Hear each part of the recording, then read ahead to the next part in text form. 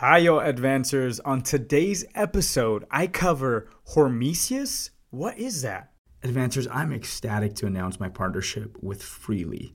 This company is a game changer using DNA tests to measure your genetic blueprint. Freely takes it a step further and builds nutrition plans, not only around the foods that your body thrives on, but also takes preventative measures to conditions you may be genetically prone to. And with it, they can find what your body needs for you to live and feel your healthiest. Think about having a nutrition expert with you wherever you go for cheaper than your Spotify account. An advisor and guide that uncovers the perfect, healthy lifestyle for you. What are you waiting for? Check it out. Your deep health journey awaits. All right, newsflash, advancers. If you don't know this by now, healthy is sexy. No matter how you look at it, biologically, we're attracted to not just aesthetics, but health. What can make you slim, balance your hormones, increase your sex appeal?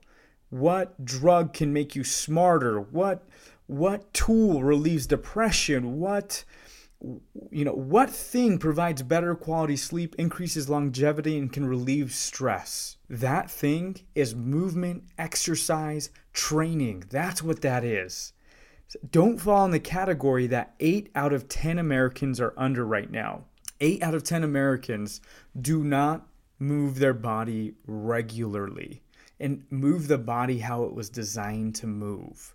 As someone who's been an athlete the majority of my life, I still at times struggle to get moving. I'm human. I experience tiredness. I want to skip the gym, right? I have other things that take precedence in my businesses, in my ventures, in coaching, in whatever it is that I'm doing. I can always make excuses just like anyone else. So I can't imagine what it's like for 80% of the population who's undernourished, overstressed, and overweight. But stress gets a bad rap a lot of the time. And what Hormesius is a process of conditioning and adaptation in which low levels of stress stimulate or upregulate cellular and molecular pathways that improve the capacity of cells and organisms to withstand greater stress.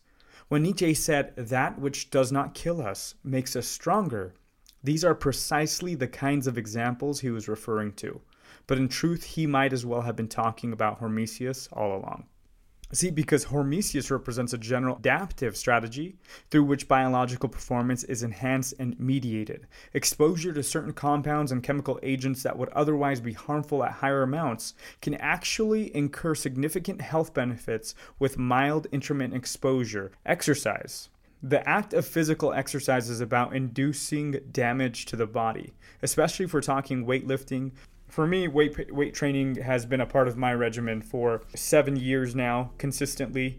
I put a lot of stress on my muscles. There's so many benefits for this, but weight training is perhaps one of the most elegant examples of how Hormesius works. When you're blasting out reps, you're deliberately fatiguing and damaging your muscle tissues. You're dripping with sweat, your heart rate is pounding, you approach failure.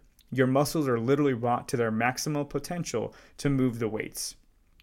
Weight training in itself puts massive amounts of stress on the body. But that being said, this stress, in fact, is the entire point of lifting weights. You deliberately engage with physical discomfort and stress, and once you finish your last working set and leave the gym sore, tired, and fatigued, a few interesting things actually start to happen, advancers.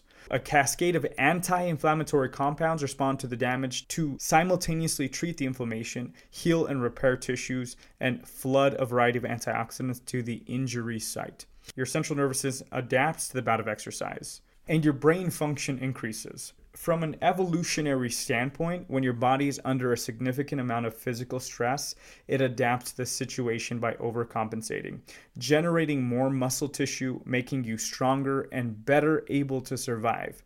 So that next time, that your body will be better able to endure the same physical challenge and ideally improve performance. So get out there, get moving. At the end of the day, it's those things those tasks, those habits that truly fulfill you. It's all about brain chemistry at the end of the day, feeling good.